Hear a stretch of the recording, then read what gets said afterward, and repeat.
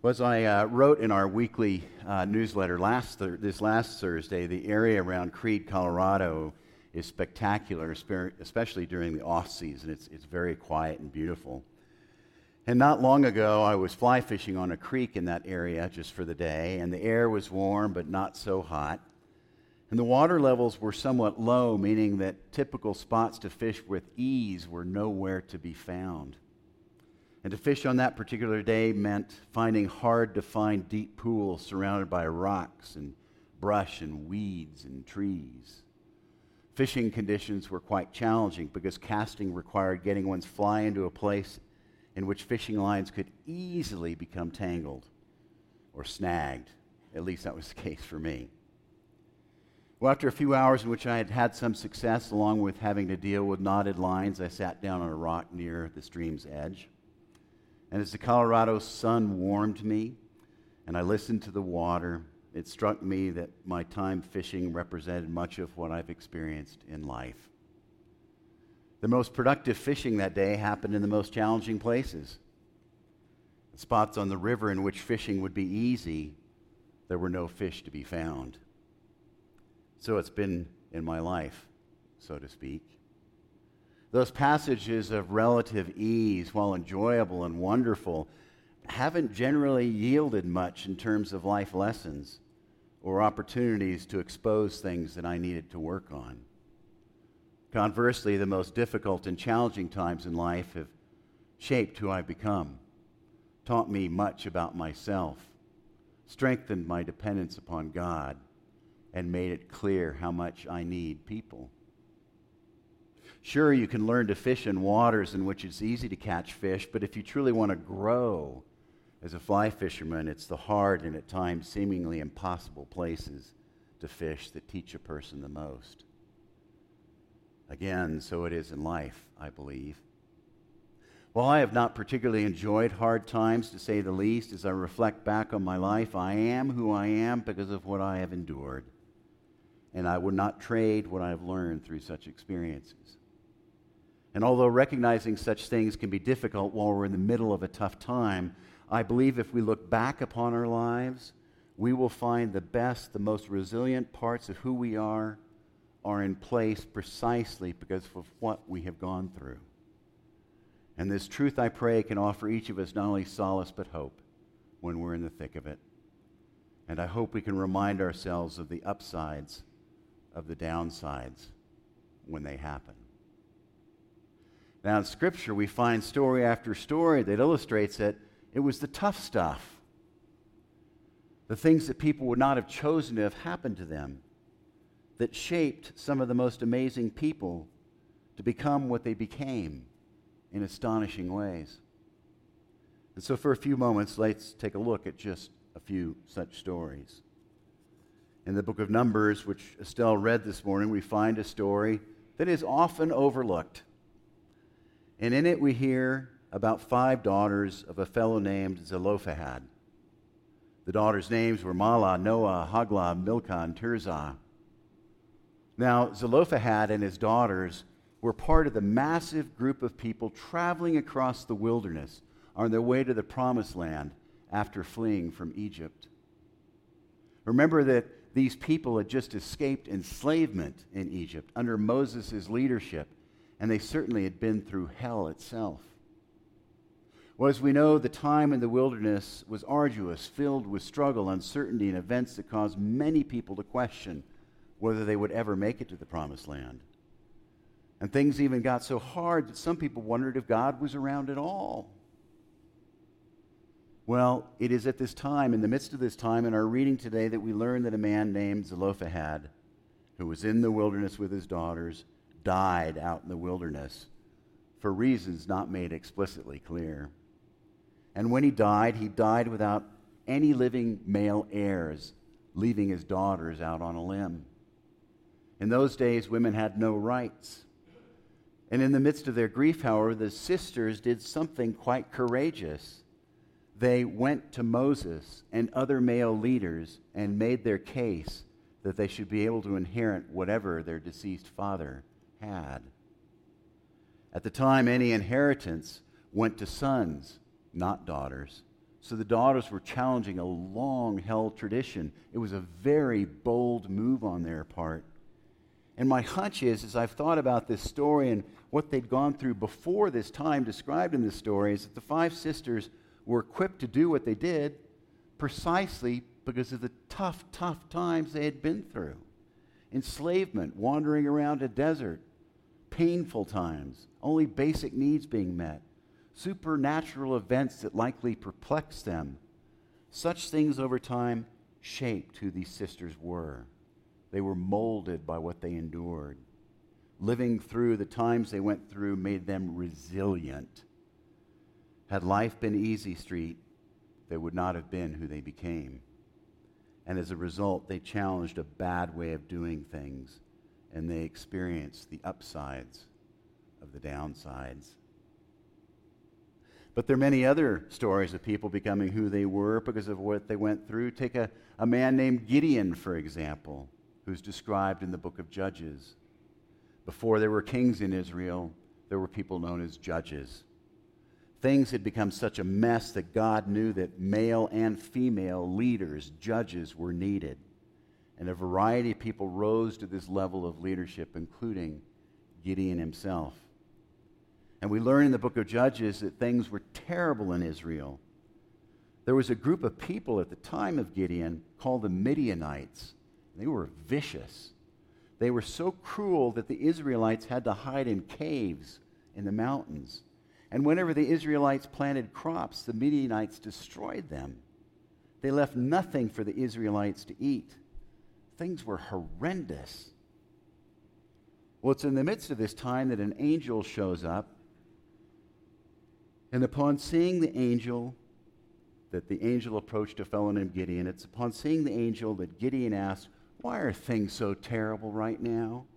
Where is God in all of this? Does God even exist?" And the angel doesn't answer Gideon's question. Instead, God tells Gideon that he, Gideon himself, will rescue his fellow Israelites from the Midianites. And Gideon responds by saying, in essence, "Well, what? My family is the least important around. And I'm the runt of the family. I'm the least important. What can I do? How can I do what you're asking me to do?" He's afraid. He's scared to death.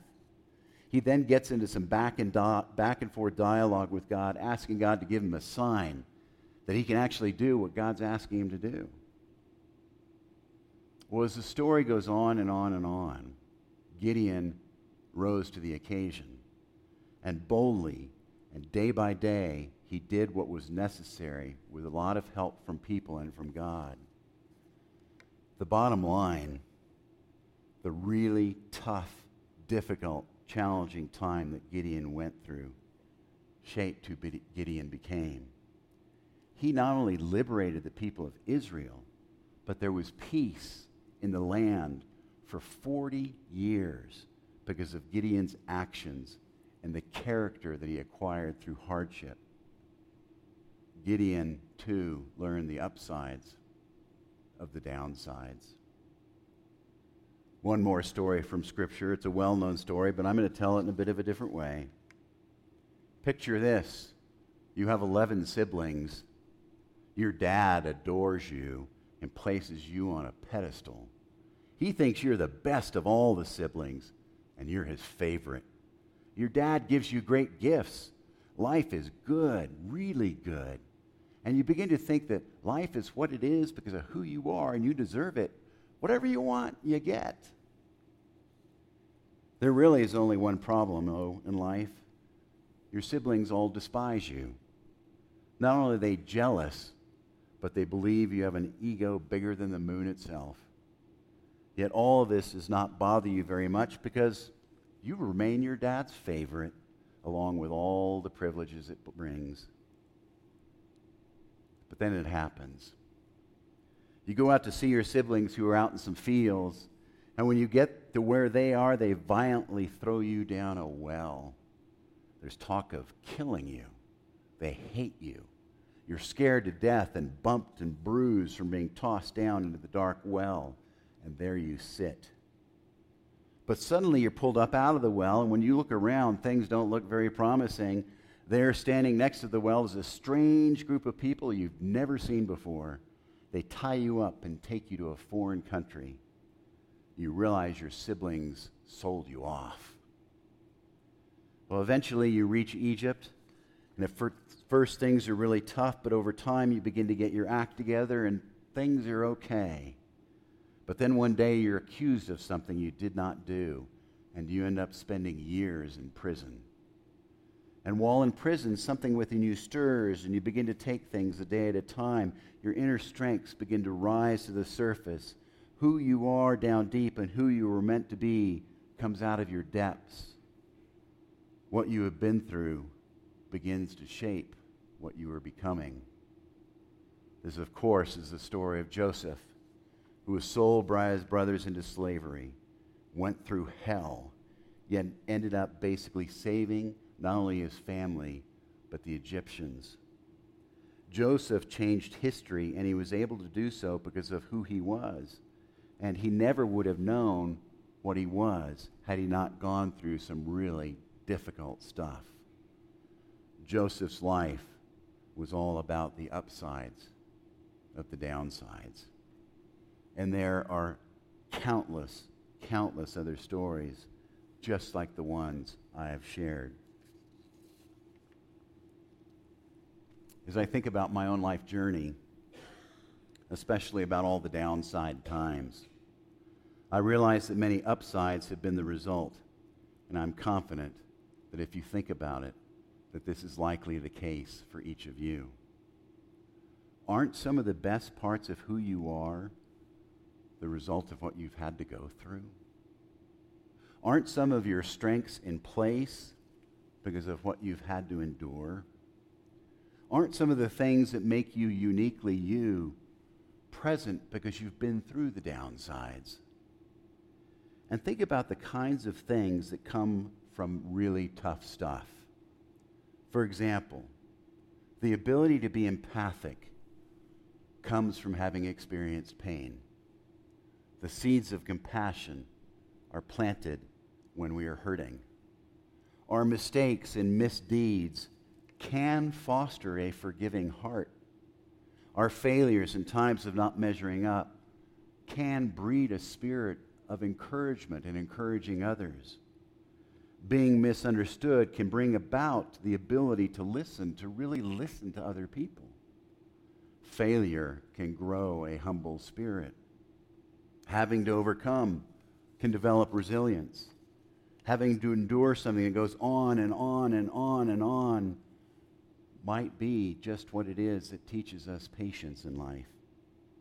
Living through times without answers can make us more comfortable living without them. Needing other people to make it through can catapult us into being a better friend who shows up for others. God's silence might just be what is needed to cause us to seek God with greater fervor. Being let down can remind us the importance of keeping the commitments we have made. Going through a time of mistrust can make us more attentive to how to become more trustworthy.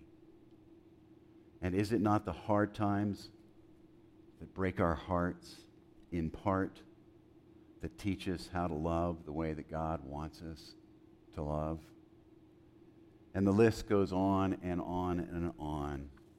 And none of what I'm saying today, however, none of it is to suggest that God wants all of us to say, gee, I am so thrilled things are hard right now. That's not the point. But the fact that there are often many upsides to the downsides might just be what we need to remind ourselves of in life now and then. To remember that when we are in the thick of it, that over time, upsides will come from the downsides we are experiencing. In closing, whether or not you fly fish, I invite you to take some intentional time today and to sit by a stream, either in person or in your mind. And in your mind or in person, as you look at the stream, look at the spots where the water flows freely with no obstacles. Ponder the good things in your life and spend some time giving thanks for those times of ease and wonder and good things. And after a bit, however, in person or in your mind, take a look at the places where the water swirls and gathers in pools near rocks and bushes, where tree limbs dip into the water, where you can get tangled up or hung up. Ponder what has been challenging in your life and think about the upsides that are part of who you are way down deep, precisely because of the downsides you have gone through. And finally, as you leave such a stream today, in person or in your mind, remember that regardless of what part of the river you happen to be in at the moment, the easy part or the hard part, remember that the one who created the waters to begin with is always casting a line to catch you and to reel you into his boundless love. Let us pray.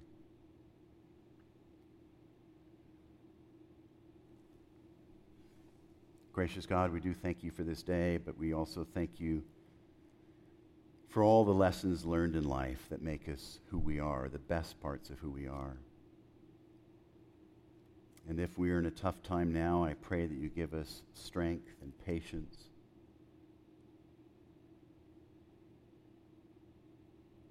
and courage, and what it is we need, not only to make it through, but to trust that upsides will follow at some point. I invite us now to take a few moments in silence and ponder both the good and the challenging times in life and who we are and where those qualities have come from, and to pray to God about such things.